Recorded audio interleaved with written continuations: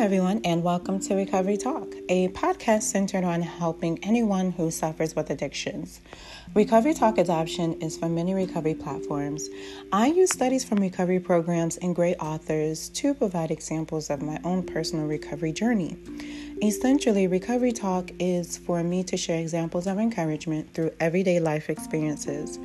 I truly hope you enjoy what you're listening to, and anyone struggling with addictions or substance abuse, honesty is the most promising step. Today, I am amazed at the gift I received from honesty. So I am just continuing with a series of red flags that we are able to learn how to just basically recognize, observe, and adjust to when we come in these type of situations. I really love this red flag because I am still basically an amateur at this one.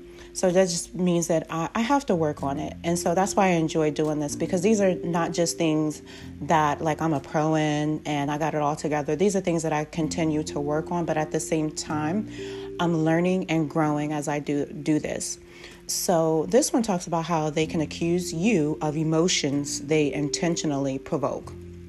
So I'm just going to basically share, and I may have shared about this before, but I would like to share about it again. So living in a small town for a while, I had the pleasure of just exploring many different territories. One of the territories that was hard for me to digest was the meaning of family and friends. So environments are so important. For instance, like I'll use just like a fictional person. For an example, he grows up in a family, and it could be he or she grows up in a family that is well known for fighting in the community.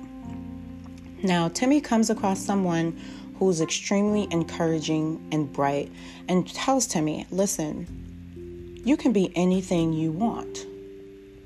Now, Timmy dreams of this as a child, but these thoughts are diminished with reminders that you come from a family that are basically bullies and they're known for fighting. Now, Timmy could take it as, like, oh, this is good because one day I can grow up and be a boxer. But instead, a lot of times, Timmy is emotionally torn. He gets into trouble for losing it one day. And it's like, how inconvenient for Timmy. Outside of his influencers, he's really like a sweet teddy bear. He's a sweet person, you know what I mean? But Timmy has an image to carry. And this happens to many of us in our everyday lives. I have seen children's eyes just completely light up when they are told this. Like, you can do and you can be anything. But as I can recall growing up, I recited poems that reminded me on a regular basis. As a child, I am somebody. Like, I have a heart and I have a mind. And with these two, I have a good start. Emotionally, it was empowering. Like, we recited it with such enthusiasm. It was ingrained. And like in my weakest moments, I remember this. Timmy, on the other hand, fights for his life to be better, to only have the emotions to live up to what people told him. And like I said, this can relate to he or she. It's sad to see when a person can talk about you for, just emotions they intentionally provoke. And it's a lot of times it's very easy to be done. Constantly, we see the generational patterns.